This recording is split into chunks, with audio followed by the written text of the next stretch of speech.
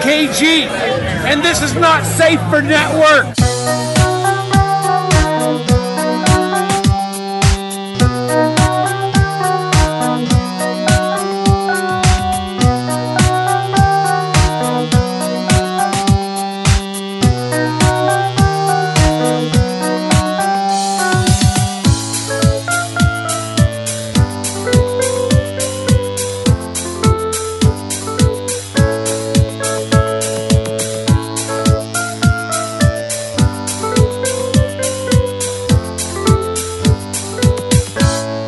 Hey, welcome to Montucky Skies. I'm Biggs. And I'm Brandon. How's it going, Brandon? Just wonderful. Brandon worked 12 hours today, so... Yeah, I'm enjoying my beer and going to do some podcasting. Yeah, I was really looking forward to my day off, and I was going to cook this pot roast and have it like kind of simmer all day, and then I realized my sink was fucked up. Just out of nowhere this morning, it clogged up, and I had to take everything, like all the pipes out that I could. Didn't help. Wound up buying some drain cleaner that finally cleared it, which I'm amazed because a drain cleaner has never, ever worked. Every time I've ever gone to use it, it never worked, but this time it worked. So, you know, usually like the liquid stuff doesn't work for me, but if you get like the foaming shit, yeah, that stuff like works real well. Yeah, I gotta go to the foaming stuff next time, but I was mostly just concerned with getting something that wouldn't melt plastic pipes, which is a bunch of my pipes are plastic. So you could tell it's a real high quality studio here. Yeah. Yeah, you go with pipes. the liquid snake, I think is what it's called. That stuff, like, because what happens is like stuff will grow like around kind of like a clogged artery. Yeah. And then All that black shit that just gets thicker and thicker. Yeah. Yeah, I saw lots of that. And then, but that stuff will just like eat that stuff away. Nice. Well, fortunately it worked. So, and half a bottle worked, but then I wound up doing the other half just because I'm like, you know what? I don't want to do this again in 2 months. So I used a little bit more after that just to make sure. But I am like hemming and hawing because we have believable badass or bullshit to talk about with the Oscars. Doesn't it feel like it was a lifetime ago? Like it was. Yeah, it seems like a long time ago. It was 4 days ago, but it feels like it was a long time ago. So let me just say out on top. So altogether, I didn't do all my predictions on the podcast. You'll just have to believe me, but I wound up doing one because my buddy Eli like threw me a thing that said like for Movie Pass, if you're one of the top 3 for prediction, like correct predictions, that you could get Movie Pass for life. So I was like, all right, that's worth looking into the 8 categories we didn't tackle. So I wound up going 20 for 24, which was 83%. But on the show, which is what we're really going to be held to account for here, I was 75%. I got 12 out of 16. You guessed on 13. You got 7 out of 13 right. So you're 54%. So we're winning?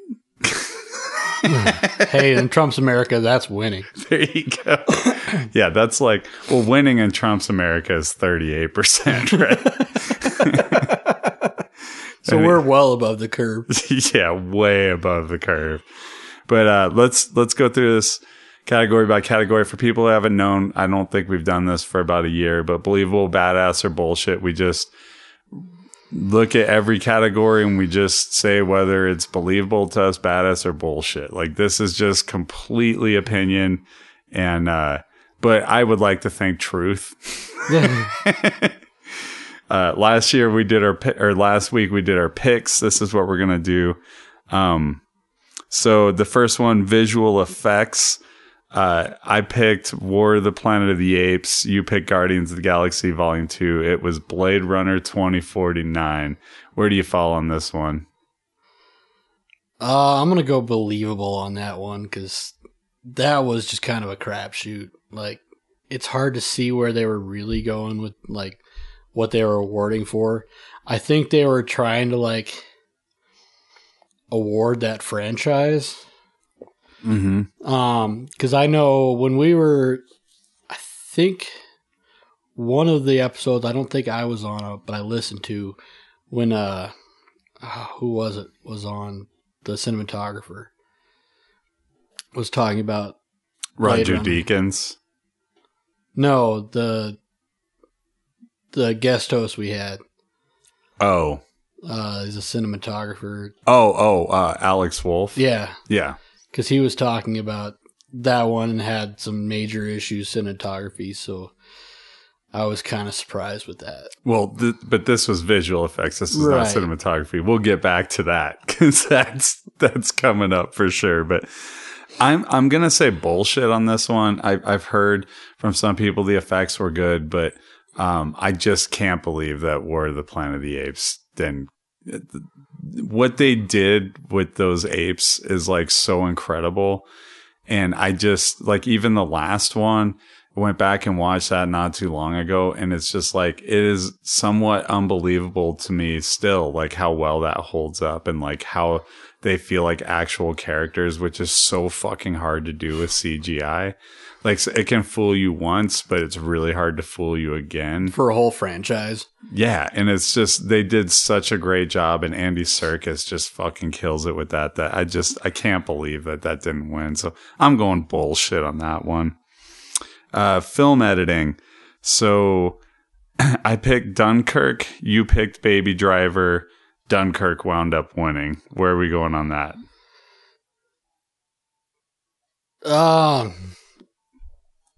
I'm gonna go believable on that. Believable. Yeah. Yeah, I actually have badass written down because for like Dunkirk, like I liked it. I wasn't like huge on it, but I really did feel like the editing was really good in that movie. So that was right. Like that was not only what I thought would win, but I thought what should have won. So I got to go badass on that. Music original score. I picked The Shape of Water. You declined picking anything on this one.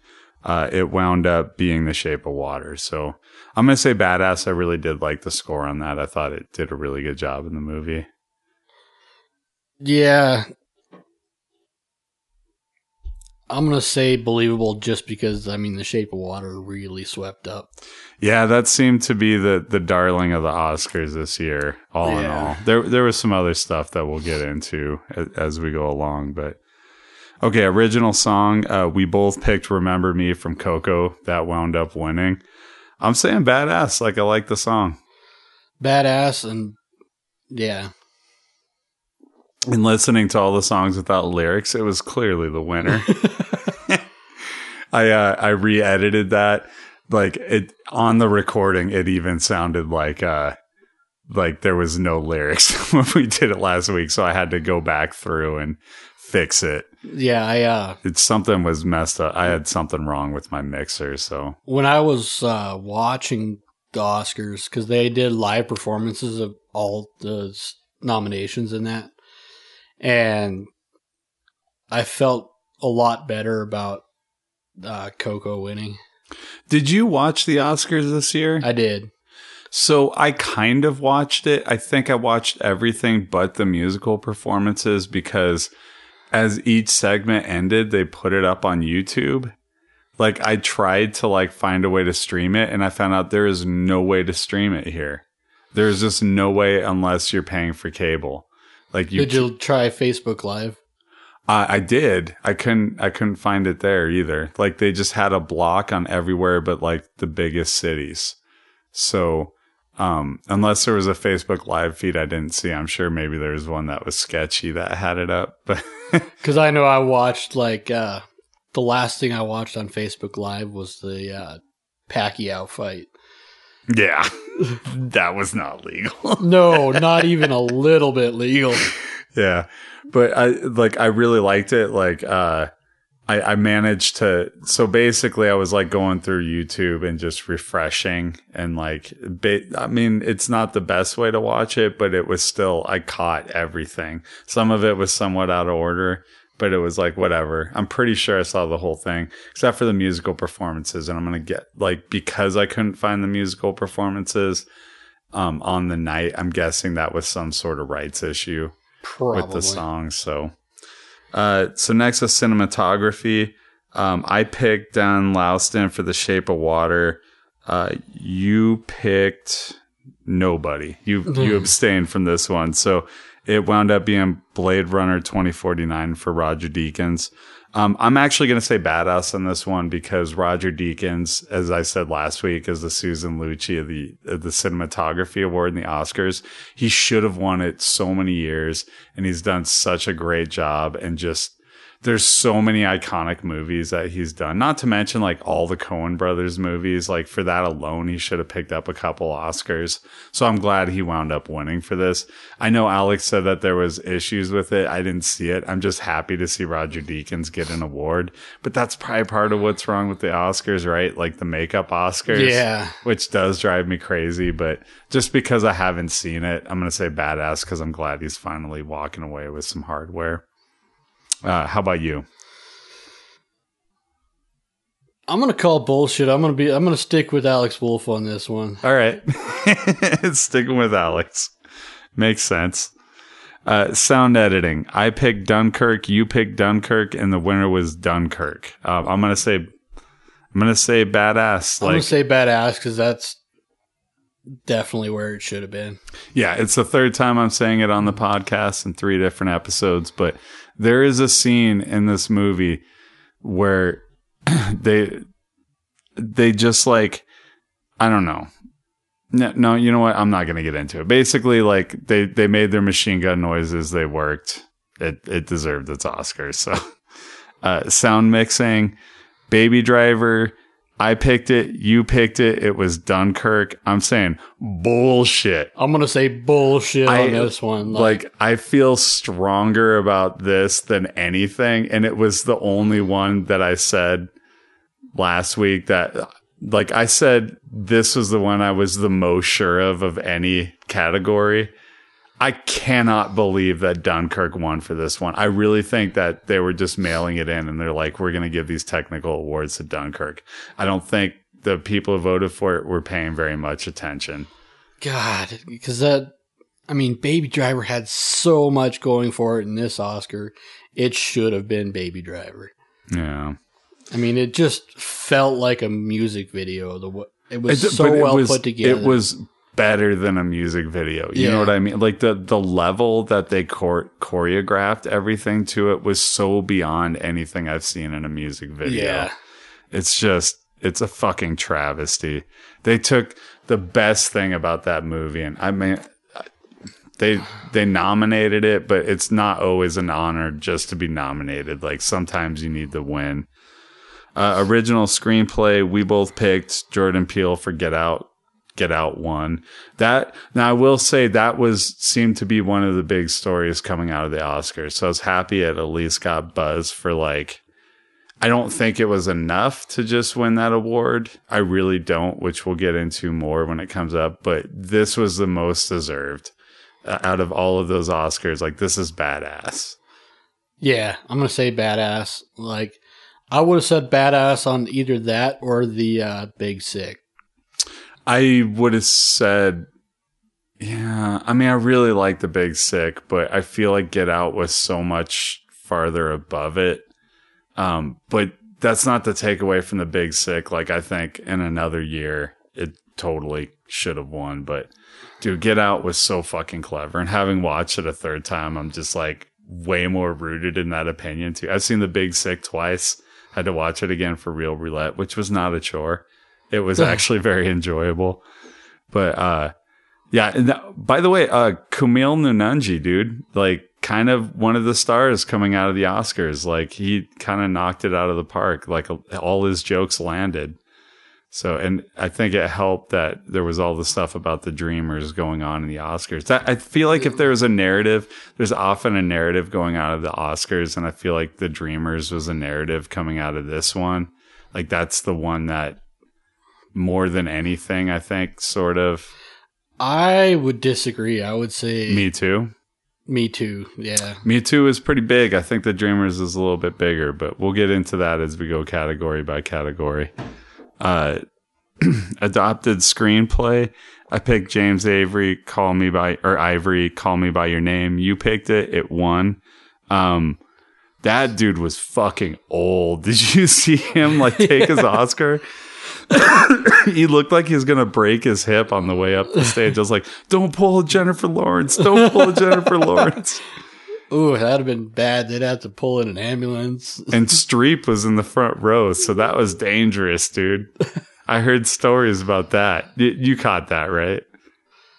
No? No. Okay, so when they were presenting an Oscar, they had Jodie Foster and Jennifer Lawrence were presenting. I don't remember. Maybe it was Best Director. I can't remember.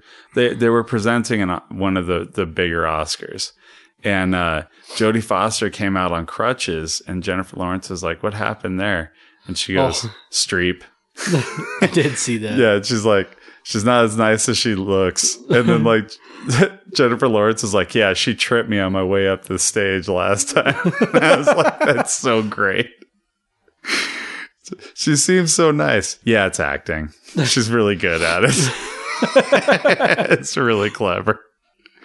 Anyway, so adapted screenplay. So I'm going to say badass on this one. There was a couple of really good choices in there. I thought The Disaster Artist was really good. I thought Logan was really good. I didn't see Molly's Game or Mudbound, so I can't comment. But I would have thought badass for any of those three. So yeah, so I'm gonna say badass with you on that one. Okay, animated feature. I picked Coco. You picked Coco. Winner was Coco. I'm gonna say badass. Yeah, badass. I don't know what I was going with. Okay. All right, director Guillermo del Toro for The Shape of Water. I picked it. You picked Paul Thomas Anderson for The Phantom Thread. It was Guillermo del Toro for The Shape of Water. So I'm going to say believable on this one. Like I said before, all of these directors so deserving. I just do want to get that out of the way. I would not say bullshit for any of them because they're all so good. And they do such a good job on the movie. But Guillermo del Toro just sort of nailed it in every phase. And like Jordan Peele was like right up there where I also would have given him a badass with Guillermo del Toro. But I feel like Guillermo del Toro's movie was like in all the other ways that the way I look at Best Director now is like every phase of it is as excellent as could be. And I think like Guillermo del Toro was like excellent in every phase, if that makes sense. So I think he was very deserving of this Oscar. I just think Get Out way exceeded in like the screenplay and the acting. Yeah. And just like the subject matter, I guess. But like it's believable. I'll go believable actually. Yeah, okay. I'm going to go a step down for badass. I'm going to go believable. I just talked myself out of it when I started talking about Get Out. Yeah, I'll go with you. Unbelievable. He was the one that was going to win, but yeah, the more I talk about it, the more I want Jordan Peele to win. Who, by the way, only the third first-time director to be up for screenplay, directing, and Best Picture. Since like the 20s, because he's not the first one to do it. No, he's the third. Yeah. But he's the only one to get an Oscar out of all of them, which is a hell of an accomplishment when you really break it down. Like that is, and I'm not saying like he should like that there wasn't a travesty to Get Out, but like I do think that is a hell of an achievement to walk away with an Oscar. Like I didn't know that was the case. Like no first time director has got an Oscar when they were nominated for those. And he's the youngest out of the three. Yeah, pretty impressive. How do you? Where are you going on this? Believable, badass, bullshit. On which director? Believable. Okay. Supporting actress Allison Janney for I, Tonya. I picked it. You picked it. She won. The actor things we nailed across the board. Like we were correct in all of them. Yeah, I'm going badass as well. I would have also gone badass for Laurie Metcalf, but dude, Allison Janney is just so. You have to watch it. Like seriously, when it comes out on video, like fucking check it out. It's fucking hilarious. Like her role in it is so funny. She's so awful and so funny. it's great. And she's got a parrot that she mentioned in the award. So, supporting actor, I picked Sam Rockwell. Sam Rockwell won. You abstained from picking because you thought it'd be Sam Rockwell, and then you were looking at the blowback and you just had no idea where to go on it. So, I am gonna say believable because Sam Rockwell is always good. And like, I'm happy that he got an award, but there is the whole thing of like that character arc. It does disturb me a bit that like that's the one that won. But I also think that Woody Harrelson was better than him in the same movie. And there's that too. That's not a knock on Sam Rockwell. That's why I didn't go bullshit, you know. But I think it's believable. I'll go believable on that. All right. Lead actress, Frances McDermott won. I picked her. You picked her. Badass. Yeah, I'm going to go bullshit.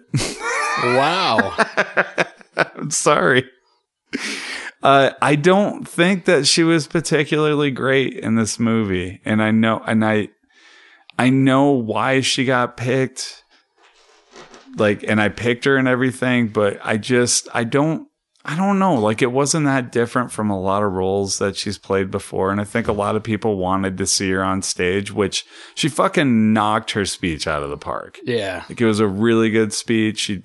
She talked about, you know, inclusion and getting more women writers. And, you know, she had all the women stand up that were in the room and stuff. Like, it was a great speech. So it was a great moment. And I'm really glad that moment happened. That being said, dude, I thought Sally Hawkins was way better than her. I thought that Saoirse Ronan from Lady Bird should have won it. Like, she was really, really good. And I walked out of that thinking like, oh my God, she's going to win hardware. And then to just realize it every step of the way, no, it's going to be Frances McDermott.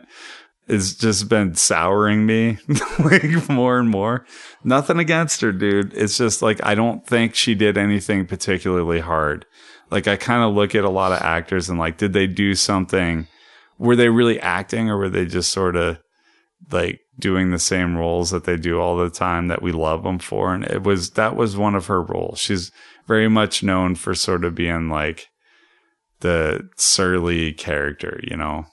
Who doesn't take any shit. So I just didn't see any actress wings being spread on that. Now, see, the hard part about that is I was actually earlier this week, somebody put up this video on Facebook, and it was an interview at on the BBC about the actual person that was Frances was portraying in that film. And she did a fucking great job. You mean like playing the person? Yeah. But I feel like they found like they got Frances McDermott probably because that person was so much like her. Like a lot of roles she did. She didn't do anything in this role that she hasn't done like 5 or 6 times already. Does that make sense? Like, as much as I despise Meryl Streep being like, just handed a nomination every single year without fail, she actually like does things. Like, she does a lot of different, like, that Osage Orange County or whatever the fuck that movie was. Like, I was like irritated she was nominated, and then I watched it and I was like, Jesus, she was really good. Like, she played this really hard up drug addict and like very manipulative, and I'd never seen her really do a role like that before. I just like, it just sort of felt like more of the same, if that makes sense.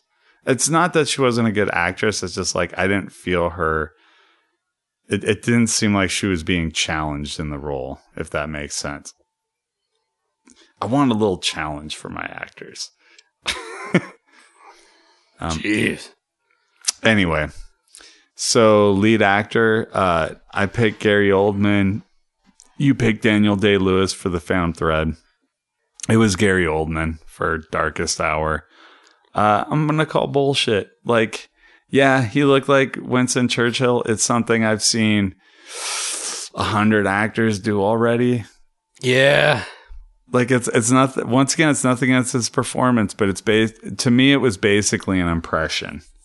And Daniel Day-Lewis, like, created this whole character out of scratch that had a lot of nuance and was like definitely had a point of view, and it was really interesting. And he also wrote the character too, so there was like that added thing to it. But it was just like, it was amazing to me seeing him like create this character. And then like when I compare it to Gary Oldman's performance, it's just like, you're doing something that's been done so many times already. That's another one of those things where I'm just like, you're not stretching your wings. So I'm calling bullshit on this one. I'm going to call bullshit too. All right. Best picture. I pick Get Out. You pick Get Out. It was The Shape of Water. I'm calling bullshit. And I love The Shape of Water. So don't get me wrong, but it was fucking Get Out. I would have also accepted Lady Bird and gone with Believable. Here's where I break down on this. I would have said Believable for Lady Bird, Badass for Get Out, and bullshit for everything else. As much as I like all them, and I do like all the movies that were up, except for 3 Billboards. Didn't really like that one. But that one aside, yeah, it's bullshit. Yeah, it's bullshit. It should have been Get Out tonight. And I really do think this is going to be one of those ones that like maybe they don't talk about as much right now. 5 years from now, 10 years from now, 20 years from now, people are going to remember Get Out. They're not going to fucking remember these other movies. Maybe Lady Bird. There's a chance for Lady Bird. Nobody's going to fucking remember anything but Get Out though, for like the other ones, for sure. Like, I can't imagine The Shape of Water is remembered way down the line. Nothing against it. It's just, you know, maybe it was a movie of this year, but it's not the best picture. Yeah. Yeah. So some other random Oscar stuff. We forgot to talk about The Hammer. We usually pick The Hammer every year. So, yeah, did you... The fucking So do you remember who got the hammer? Jerry Lewis. Yeah, Jerry Lewis. How do you feel on that? Like, Believable, Badass, or bullshit? Bullshit. I want to yell bullshit. It's Believable though, because I listened to a lot of things when he died from like older people having perspective that we just can't have because we didn't live like, you know, in the 40s and 50s. And he was like the top comedian for like 15, 20 years. And then like the Jerry Lewis telethon was such a huge thing year after year that I'm going to say Believable in it, but I would have gone Roger Moore. I know people are talking about Adam West, but like... Well, Adam West got snubbed, right? He got snubbed. Right. But like, and as much as I love Adam West, is he really going to be in an Oscar like... memoriam?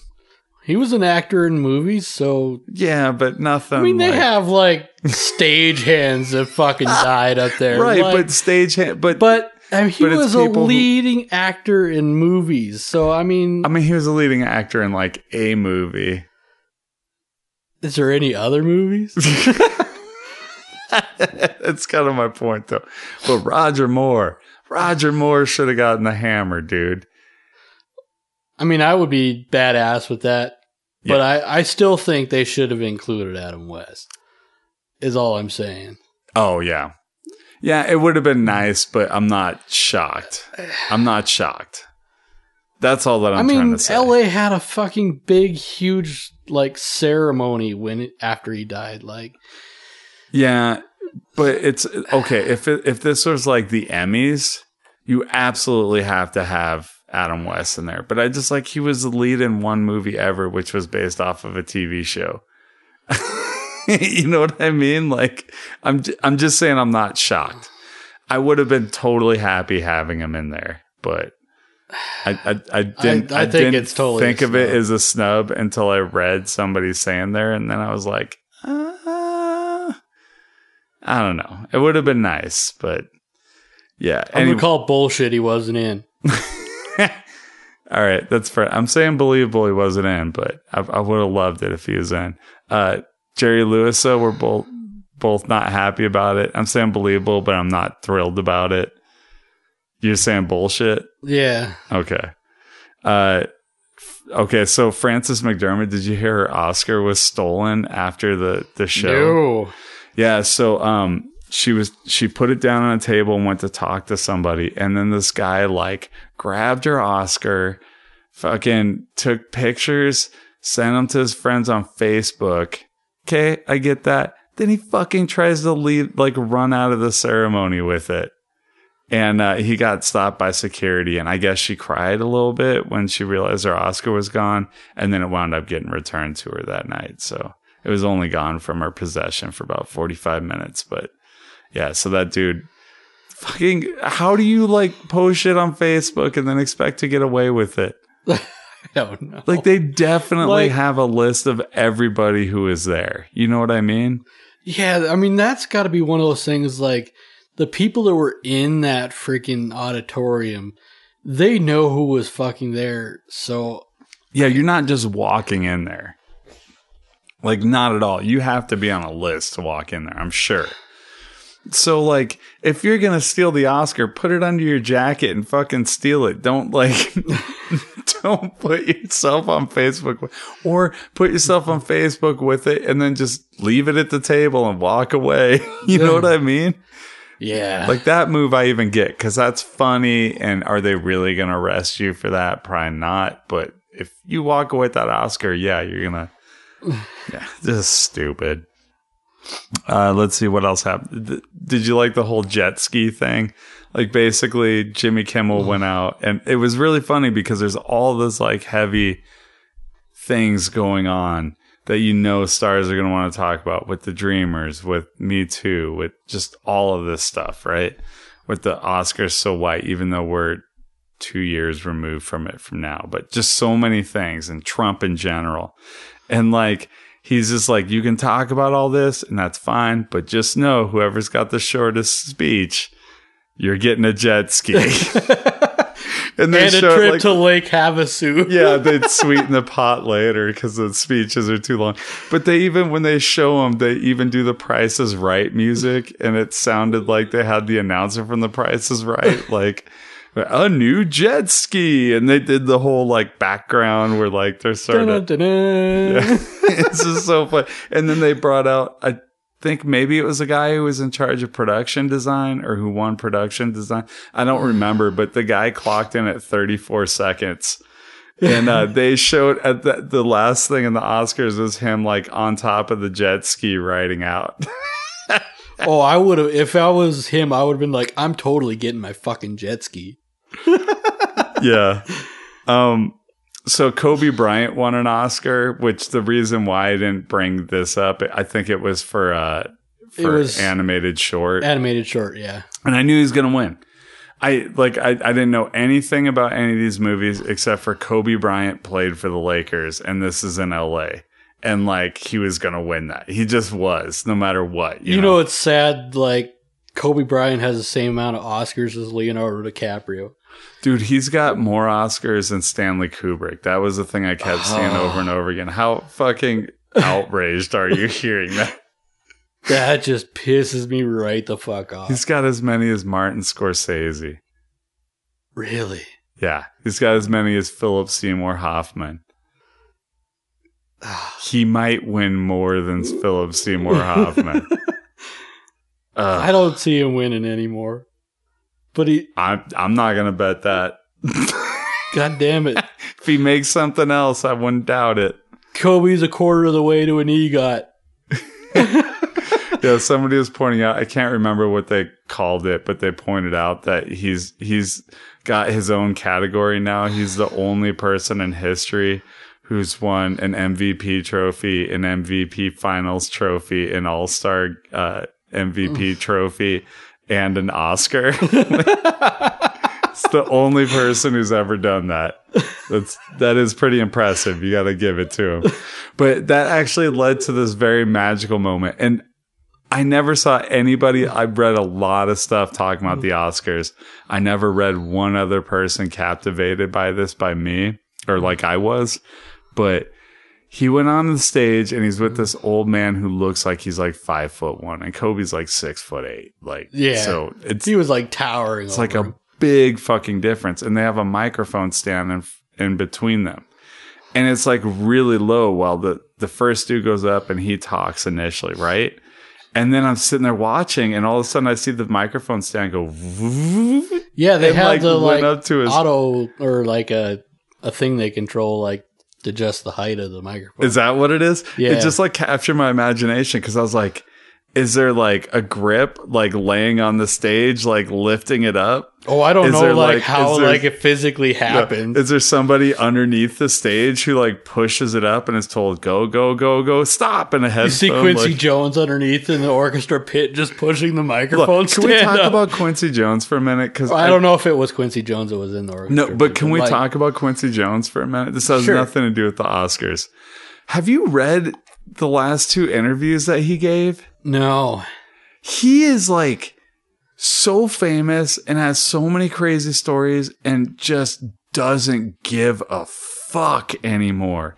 He gave this interview with Vulture, and it's just like he was talking about how like Richard Pryor was just like fucked Marlon Brando and fucked all these people and didn't care, and like and was like talking about how they were both bi, and then just kind of offhanded like change the subject.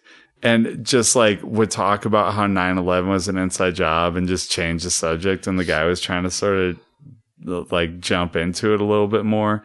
And he talked about Michael Jackson, just crazy shit about Michael Jackson. Like fucking read his Vulture interview. Like do yourself a favor. Anybody who's listening to this, read his Vulture interview. It's insane. Like any one thing that he said, like every paragraph has something that would be clickbait. Like every single paragraph of what he said. And it's like a 4,000 word interview. But this was like 2 or 3 weeks ago. And we've just had so much show that I haven't been able to bring it up. But since you brought up Quincy Jones's name, best interview I've ever read, dude. He's fucking crazy. He doesn't give a fuck anymore. Like it's fantastic. Like he says so many controversial things and so many like interesting things. It just like makes me happy that somebody's there who's like, he watched like Duke Ellington bang broads in like the 50s. And now he's like all the way up to now. He has opinions on Kanye and shit. Like that's crazy, right? That's crazy. He's that old and he's fucking interesting. He's the interview of the year. Like, if I remember to do that for Biggie's, he's a front runner right now for this year. Just gonna say it now. One other thing I noticed about the Oscars, Warren Beatty and Faye Dunaway were handing out the Best Picture. That's pretty. You're really rolling the dice with that one, right?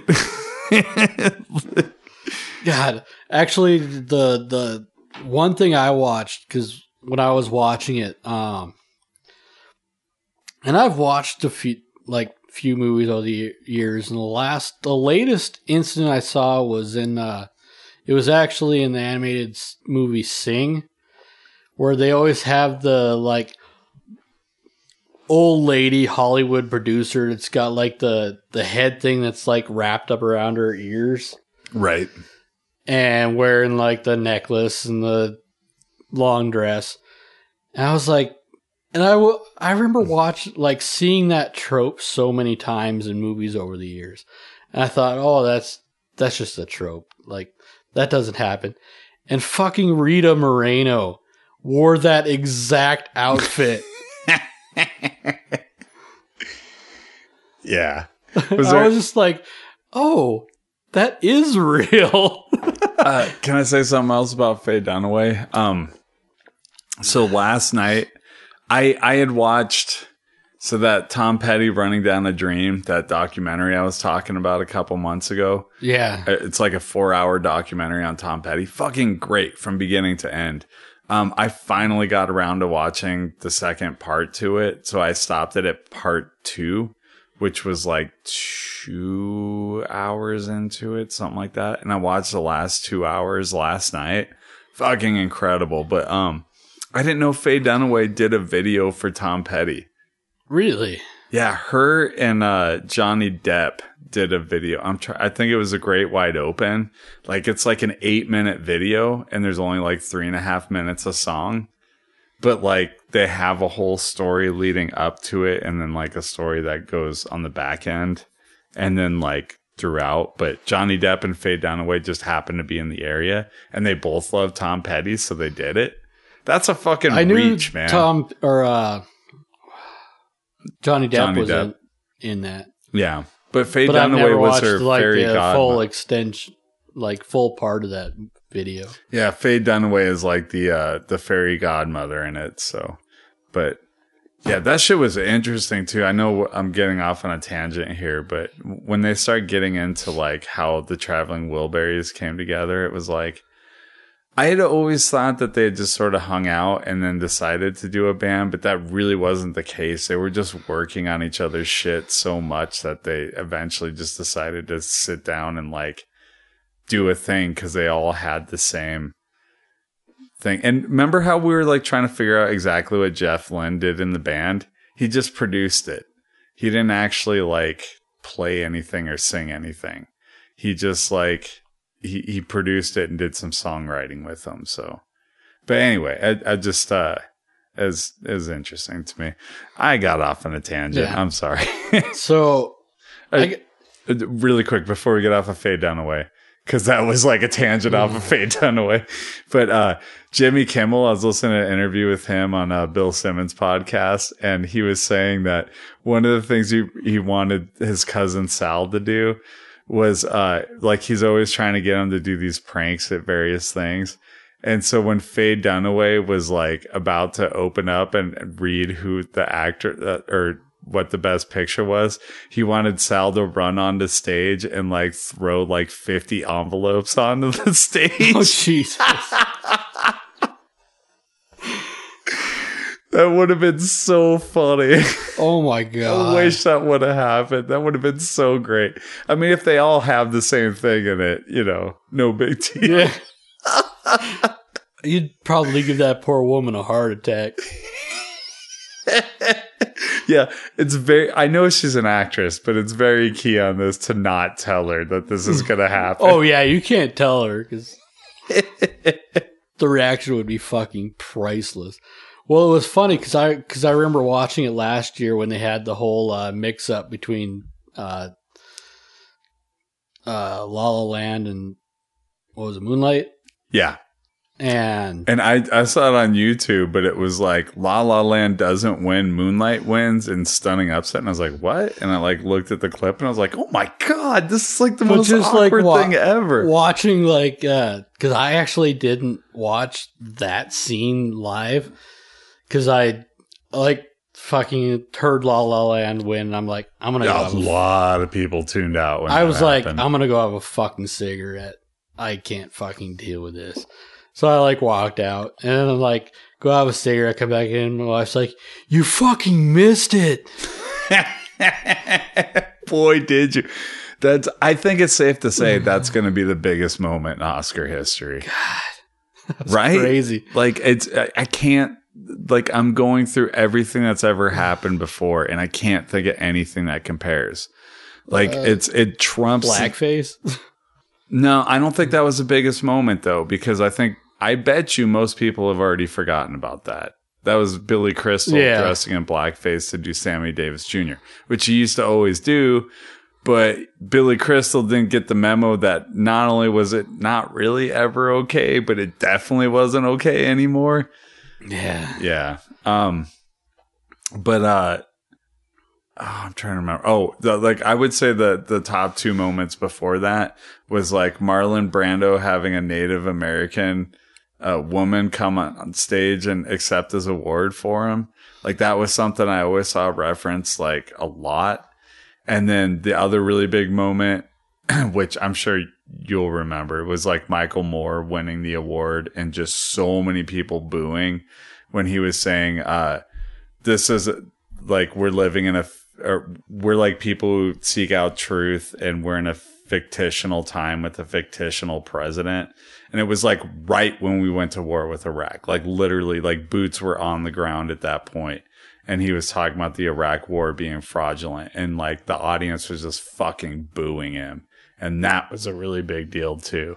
But that fucking envelope mishap, I really feel like that blows everything out of the water. Like, I just can't imagine a moment being bigger than that, other than maybe like an Oscar winner losing and just fucking opening fire on everybody in the stage. Like, it's the only thing I can picture like topping that at this point. And since it's America, I don't rule it out because everybody's got a gun. So yeah. Anyway, anything else from the Oscars you want to cover, or should we?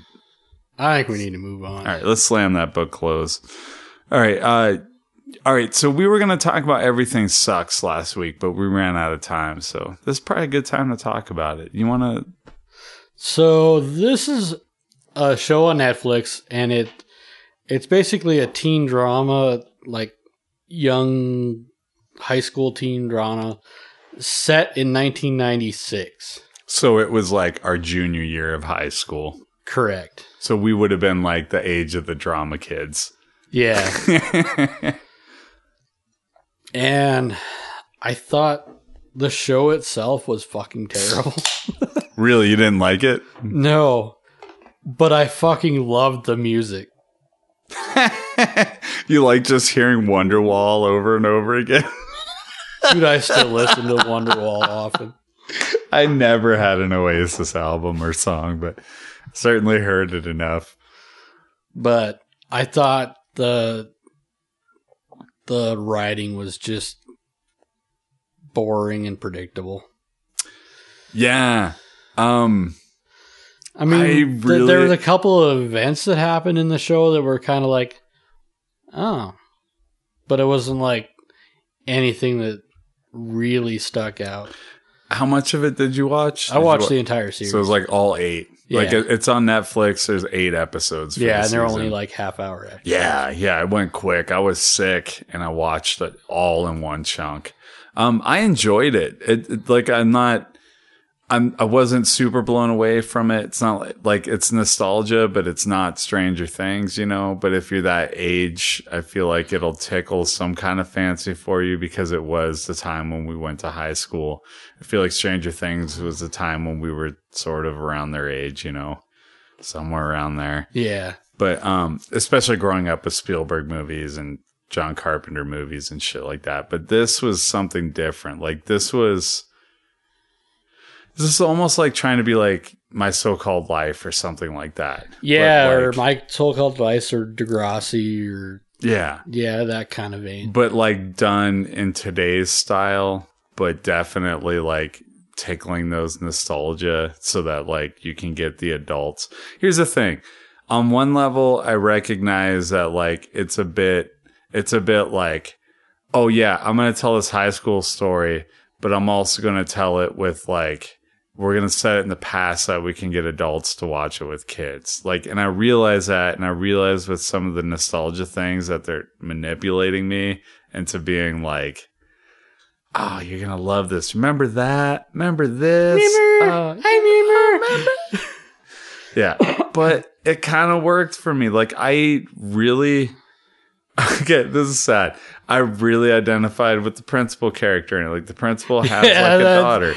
And that like kind of like, it's sad, but like, I really identify with that character. 2018, like Brandon really identified with. Yeah. Yeah, me too. And it reminded me a lot of when I was 30, right before I had kids, before I got married, but just like the sadness of like not having anybody and like just the fucking despair the silent despair that character is going through. And the rejection and everything that he's going through. And then when he finally finds somebody, but it's fucking complicated as hell. And so, like, that character in particular, I could really identify with. Also, the boy, and it's a couple of weeks now, so I can't, and it was only 4 hours of show, so I can't remember any of their names. None. But the kid who's the main character, like, I really liked him. I didn't identify with him at all. because like his whole thing was all things that I didn't do in school. Like I never made movies in school. I wish I had, but I feel like that's something that more kids today, I'm sure that there's a few kids our age who did that stuff, but I feel like it was just out of reach for our age. Because I mean, video technology just wasn't there. It's the same. Like I love the Goldbergs. I watch the Goldbergs all the time. I think it's really, really good. And like, it's criminal how much people don't know about that show because it's so funny and like, it just works on every level. But there's these things with the videos where like they edit the stuff so well. And like, you'll see the actual videos he did and it's like, oh yeah, that looks right. It's a shitty VHS thing that he did. And there's like fucking tracking lines when you try and like cut like scenes or whatever, because that's what we were dealing with. Fuck, do you remember the camera I had like right out of high school? Yeah. Yeah, I had this camera that was no joke, like 20 pounds, and you had to plug it into a wall because it didn't have the battery pack, because that would have been like another $500. So like we just had to have it near an outlet every time we plugged it in. And we'd have it at parties, but people would trip over the cord and shit all the time. God, I remember back, it was 1993, and we did this tangential school project with the Helena Middle School where we were trying to get financed shrubbery and stuff to like build a fence around, like a green fence around the park in front of the school.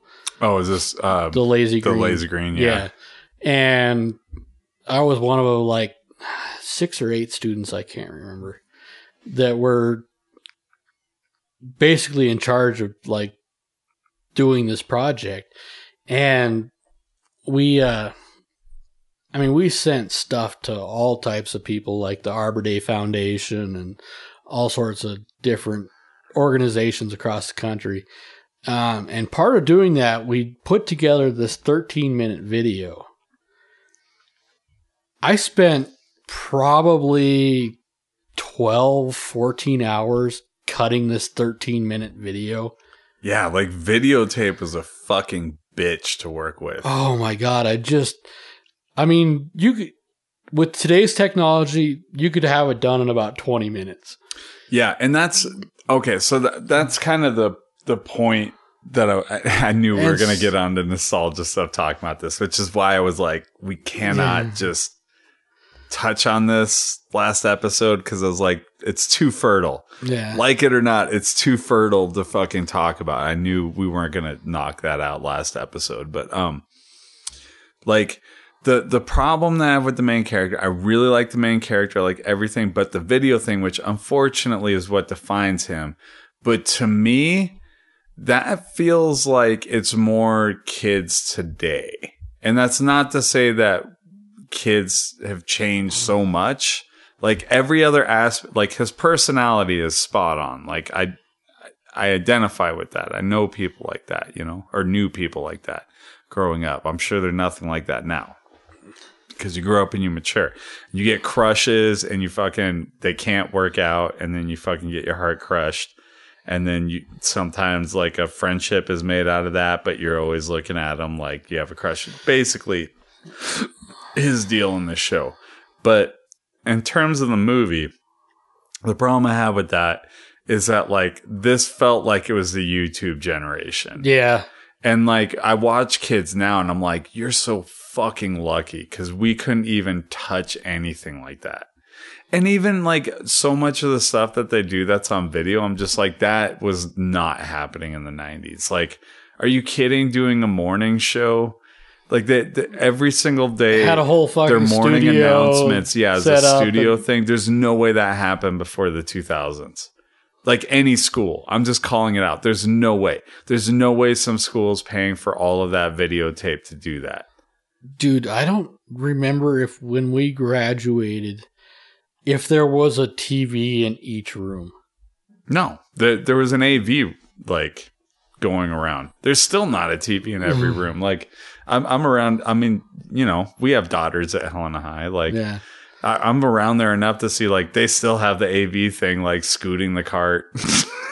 I assume. I'm sure it's a lot easier now. This big flat screen TV, but like I remember it being the big fucking oh my god, yeah, TV you had to push around. Yeah, you know, I was on the AV club when I was in like 6th grade. It was before I moved to Helena, and then that went away when I moved to Helena. But I did that for a year, and it was just fucking enough to where like you can see all the gnarls of cables that I have over there, and like all the stuff I do for music and recording podcasts and all that shit. That really does. I will say, if you're a parent listening to this, or you're a kid, like teenager or whatever, listen to this, if you get a chance to get an AV club, like do it. Like you will learn, it will like give you a fucking baseline to do so many things, and the way that society is moving, so many more things than I can imagine right now, you know? But like it just gives you a fucking basic platform to do all this shit. Now, obviously you handle all that stuff fine anyway. Yeah. But you're very mechanically inclined and you're an engineer, so there's that. I'm a mechanical engineer. Yeah. So, you know, you're pretty adept at that. I don't know if you ever did AV club or anything like that. I don't know if they had an AV club. Yeah. Fuck you, Helena. Yeah, that was what I got to do for a while. There was one period where when I was in 6th grade, like everybody had a study hall. It was required.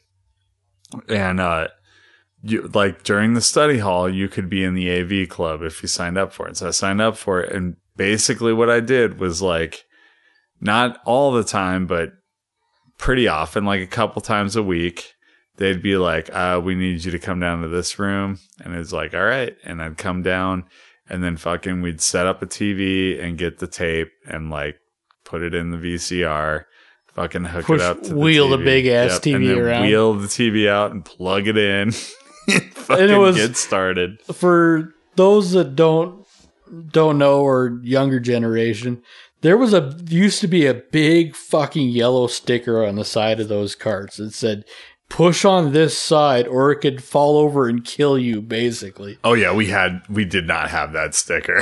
Oh, I remember every cart I ever pushed around had that big fucking sticker. I'm so fucking old. We had 3 different things that I'm so old. You're older than me technically by like 4 months, but we had 3 things that we wheeled around. We wheeled around VCRs with the TVs. We wheeled around the tape with the fucking projector. The little like shot by shot. Yeah. Shot by shot projector. It was like, and it was like, boop. What do you call it? Yeah. Slideshow. We would reel around the slideshow. Was it a slideshow? Because I remember like basically, yeah. Because one had like a reel in it, like a film strip. I know what you're talking about. That's not what we had. Oh, what we had was literally slides and a fucking thing where you like the carousel. Yeah, and like it would like you would literally like press a button and you're playing. Okay, so here's what it was. There was a cassette tape. I'm not going to pretend like millennials don't know what cassette tapes are. You guys know. You guys aren't like rich enough, most of you, to like drive around something with like a cassette tape in it. Like you fucking know what a cassette tape is. So like you put a cassette tape in and you fucking hit play. It's a big green button, and stop was a big same symbol button. It's always been. Yeah. And you press play and it would play the thing and they go boop. And like you would always make sure it was on slide 1 when you started. I remember that. But you would have to like lay each slide in. That was why they needed an AV club. There's actually shit to do. It wasn't like when we're in high school, it was all VCRs and occasionally a Laserdisc player. So there wasn't as much to do. Back in those days, you had to actually set shit up. And then the other thing we had was a little film strip, which sometimes had a boop, sometimes didn't. But usually it was like you just set up the reels and then you would like bring it in and you would hit play and it would do the audio and stuff. Yeah, I remember. And you would hang out until it was done and you'd fucking put it back into the thing and like wheel it back. But because back when I was in grade school, we actually had like the film strip and it had the boop. Yeah. But it was techno or like advanced enough, like if it booped, it would actually like or go to the next frame. Yeah. And then actually we had a regular like reel-to-reel projection that we wheeled around. Yeah. That was back in grade school. Yeah, I don't think that they have those anymore, right? Like, I mean, I can't say 100%. Shitty movie theaters don't have them anymore. It's true. I still remember at the Myrtle, but they don't. It doesn't seem like they really use it. Oh, nobody uses that thing anymore. No way. I know, because when Zach was on it, he was one of the youngest people in like the projection, whatever it is, guild. I bet we can tell this story now, and it's not a big deal. Zach's pretty removed from the Myrtle. Fucking, I'm going to tell the story. So there was one night where my buddy Alan Stanton came on. He was on an episode a long time ago. I'm pretty sure I dropped his name in the notes if you're curious. You can check it out on montuckyskies.blogspot.com. Listen to all. Plug in the website. Yeah, finally. It's been like 70 episodes. I don't know how many episodes we have right now. I have no idea. It's 360 something maybe. I don't know. Anyway, Alan Stanton was visiting. He was in like half an episode. I think we wound up crushing 2 episodes together because I think we were watching one of the big episodes of Breaking Bad. I think it was Ozymandias. And we like recorded right before the episode and we're like, we're going to come back to it. And then we were so fucking depressed after the episode that we couldn't record. So we just like did it 4 days later. So we like smashed 2 together. But when Alan was visiting, like you and me and Zach and him went to the bar and we got fucking smashed. Like we were jesters and just shit faced. We closed that shit down. Yeah. Dude, we were there like longer than the bartenders wanted us there for sure. And then we walked out and Zach's was like, you want to go to the Loy? We fucking went to the Loy. And Zach gave us this awesome tour because earlier in the day he was going to give a tour to a bunch of high school students and they wound up not being able to make it. So he's like, do you guys want the tour? And we're like, yeah. Because Alan's a big cinephile. So Zach was like, do you think you'd like that? It was so fucking nice of Zach. And I won't get into all the details because some of the details the devil's in the details. I'll just say that. But I remember like going by the projector, the film projector, and like Zach showing us that and just being like, wow. Because I always saw like you could see it from the window of a lot of movie theaters, but I never actually saw a real. Like I saw the ones at school, but not like a real film projector up close. It was actually a magical moment for me. As sad as that sounds, like it was a fucking magical thing. I've never been there to like load up a reel of like a fucking like an actual movie, you know? So like the fact that he walked us through it and like fed some film in and stuff and showed us how it was done. Like I was just like, that was a big moment for me. But, yeah, that's a fucking rant. I realized like the 7 other things I could tell from that night I really shouldn't tell. So. Yeah. So we'll keep that under our hats. I got a movie I want to talk about. All right. So Everything Sucks. I'm going to say go ahead and watch it. You're going to say no?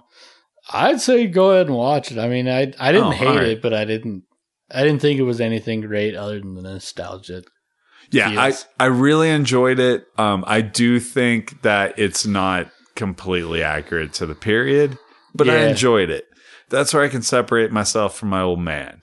Like I remember he watched Dazed and Confused, and he was just like, yeah, this wasn't like when I was in high school at all. And like really didn't like it, and which is weird because the guy who the director Linklater. Yeah, Richard Linklater. He graduated the same year as my dad. Crazy. And that was very much based on his experiences, but whatever. Like, I can still watch something and recognize it's not totally accurate and still enjoy it. So, what movie did you want to review? T2 Trainspotting. Dude, that's so weird. I almost watched that on Amazon this week, and I didn't because my wife couldn't quite remember what happened in Trainspotting. You know, and it's I'm like, actually, we really should watch it. It's before. actually worth doing a back dive on Trainspotting before you watch that movie. See, the thing is, I just watched Trainspotting like a year ago, so Okay. it's pretty fresh in my mind. If you have a good idea of like what this was the a main- me and the wife situation, because right? I remember because I really wanted to watch that movie because I remember really loving Trainspotting, the original one. And I'm like, I remember the baby yeah. and swimming in a toilet, and that's about it. Oh, dude, I have rewatched that movie every 6 or 7 years. I think it's not on a total rotation, but it's like I've seen it 5 or 6 times probably. So I was like, I really want to watch the new one, but I totally got to go back and catch up with where they left that story off. Can I tell you what's interesting about the old one, watching it as an old guy now?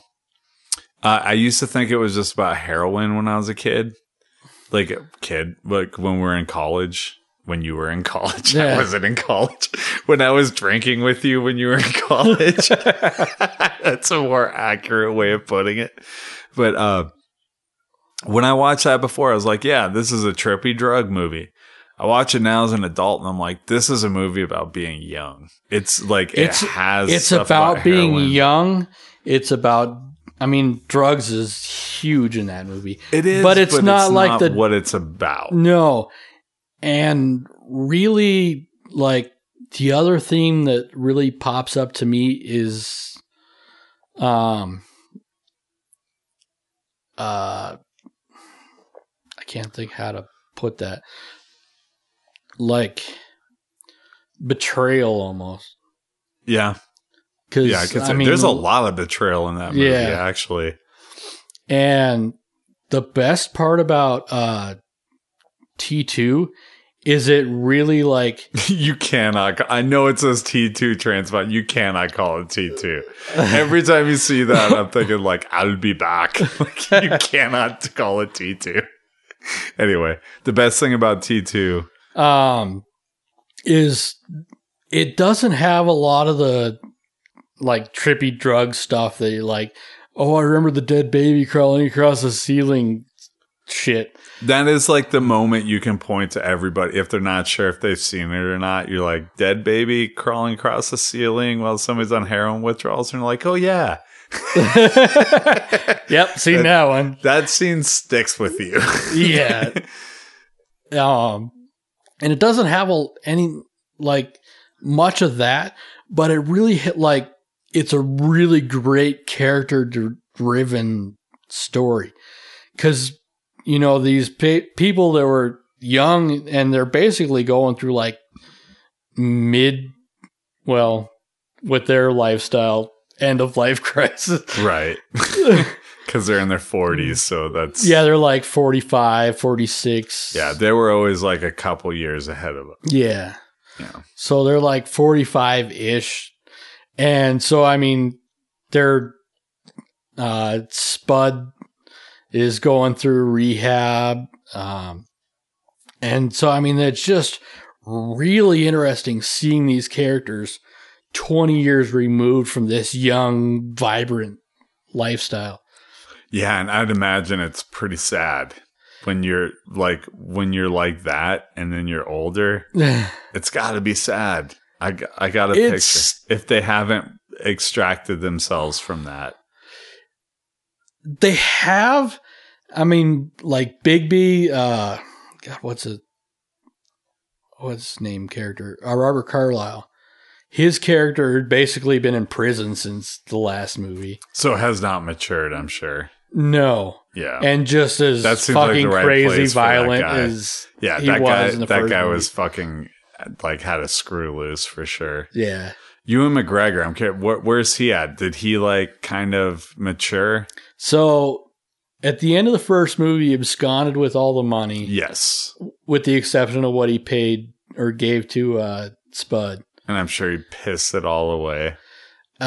Basically, he moved to Amsterdam, got married, And I won't give too much away. I appreciate that. Like, I was going to go to that movie in the Myrna and my wife didn't like, I had one showing I could have gone to and my wife just could not remember Train Spotting. And I was like, oh, all right, we got to watch it. And I realized I wasn't going to get to see it. Yeah. If you get a chance, totally watch it. Oh yeah. It's on Amazon Prime right now. Yeah. It's so great. Shit. Yeah. And it's just a great like character study. Plus you'll love the fucking music. Yeah. Who does the music? Well, I mean, it's a lot of the same, like London. It has a lot of London Underground, but there's like this huge rave scene set to Radio Gaga. Yeah. Because they're old now. It's fucking great. That's all right. Here's a weird little tidbit. That is the only number one hit that Roger Taylor wrote, who's a drummer for Queen. All 4 members wrote. That's fucking crazy. Let that sink in for a second. All 4 members wrote number one hits. Roger Taylor wrote the least of Queen's hits. He wrote one number one hit, Radio Gaga. John Deacon wrote 2 songs. You know what they were? That's their bass player, by the way. Yeah. Another One Bites the Dust. You're My Best Friend. These are fucking songs you hear all the time. 2 songs, but they're like a big 2 songs. And then like Freddie Mercury and Brian May have too many to list off. Like a lot of number one hits. But yeah, anyway, like I think the Beatles is probably the only other group that every member wrote a number one hit, right? What did Ringo write that was a number one hit? Octopus's Garden? Was that a number one? I wanna be under the sea in an octopus's garden. Is that a number one? I don't know. I don't think it's a number one. It's not on my number one CD. Oh, that's right. They have that 17 CD, huh? Where it's like all the or no, it's called One. It's called One. Yeah, but 17 hits. Hold on, let's find out. Let's ask Google. Maybe Google won't let us down like with the emergency shelters. Because this is important. All right. Hey, Google, what is the highest charting hit of Ringo Starr? All right. It doesn't say, but hold on. It's an article here. So I'm looking into it. Gotta find out how Ringo did. Oh, douchiest picture of Ringo via 1970 on the cover. Let's see here. Your 16 hit number one, but that was 74. That's post Beatles. Is this all Ringo Starr's?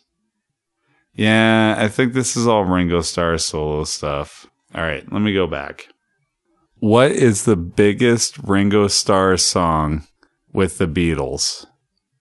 It's not looking. I'm looking through his timeline here, and it's Photographed by Ringo Starr.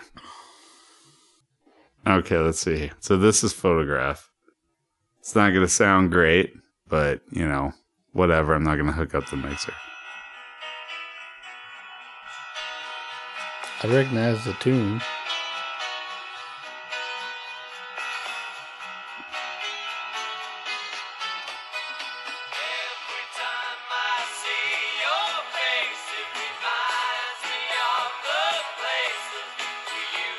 This doesn't sound familiar to me at all. Really? No. Okay, so how high did that chart? This is a night of tangents, dude. How high did Photographed by the Beatles chart? Oh, God damn it. It was a Ringo Starr solo song. How many songs did Ringo Starr write for the Beatles? All right. Okay, hold on. So, how high did Don't Pass Me By chart? I'm sure this is fucking enthralling for people. Let's see here. This is way too much history on this song. Beatles fans, you're fucking up. There's too much minutia. I just need a simple question answered. All right, you know what? I'm giving up on this, but it's not on the number one, so I think you're right. Queen might be the only one with like every member having a hit. We'll just go with that. Like, unless you count duos, maybe. That's way too complicated. Wait, what about Traveling Wilburys? They all had hits, right? Roy Orbison had a bunch of hits.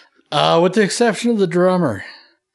Yeah. He was a great, he was a awesome session musician, but I don't know if he wrote anything. I don't think he's an official Wilbury. It depends like how you put that, but yeah, I think if you're a session musician, you're a session musician. Like you're there for the session and then you're out. Oh, that was okay. Fuck it. We're going long. We're going to talk about Jessica Jones season 2 next week. I'll just throw that out there. What else are we missing here? I do like Jessica Jones season 2. Fuck it. I'll just say this really quick. Season 2, like good continuation of the first one. It's exactly what I want. Like it's just more of the same from the first season. Good. Like I really like Jessica Jones, so I'm happy that it's still firing on all cylinders. Jon Favreau he's gonna do a live action Star Wars show. All right. Does that interest you at all? Yep. Yeah, me too. A lot of people are getting kind of upset about it because they announced it on Women's Day. It's understandable. Bad timing on that. You fucked up, Disney. But Jon Favreau, man, he did Iron Man. Like he knows how. Yeah, he knows how to start a franchise. He was in Swingers. He also did that really bad show where the power went out, and that concerns me a bit too. But which show? I don't remember the name of it. I remember it had the power button symbol with the show, but I can't remember what it's called. It wasn't great, but it had the dude who played Gus from Breaking Bad.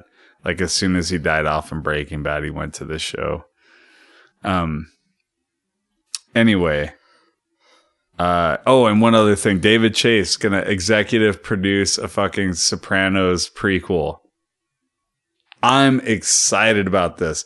Not a show. He's making a movie. And I think he hasn't said very much about it except for it's covers during the New York riots when a bunch of members of the Italian mob and the African mob went at each other.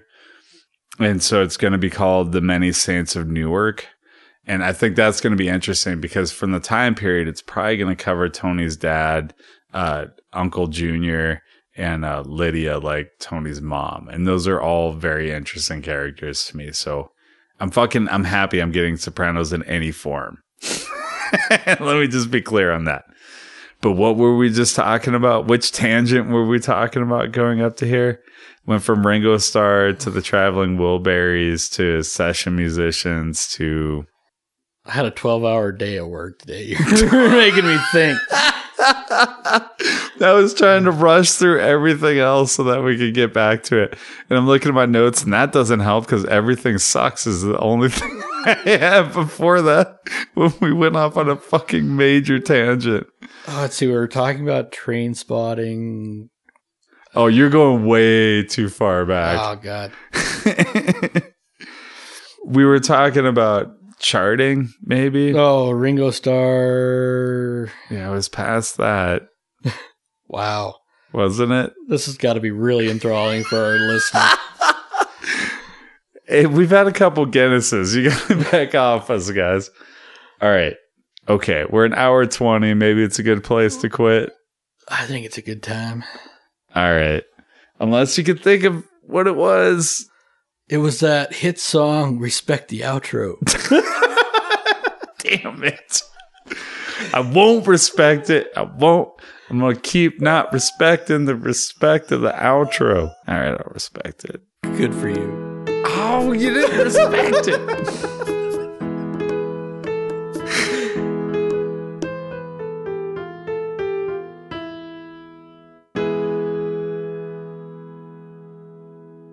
Thank you for listening to the Not Safe for Network. Check out one of our many other shows, Charles Orr Horror Show, Geek Lanterns Light, Movies with Wrestlers, Real Roulette, The Alien Movie Project, Montucky Skies, and We Had a Good Life.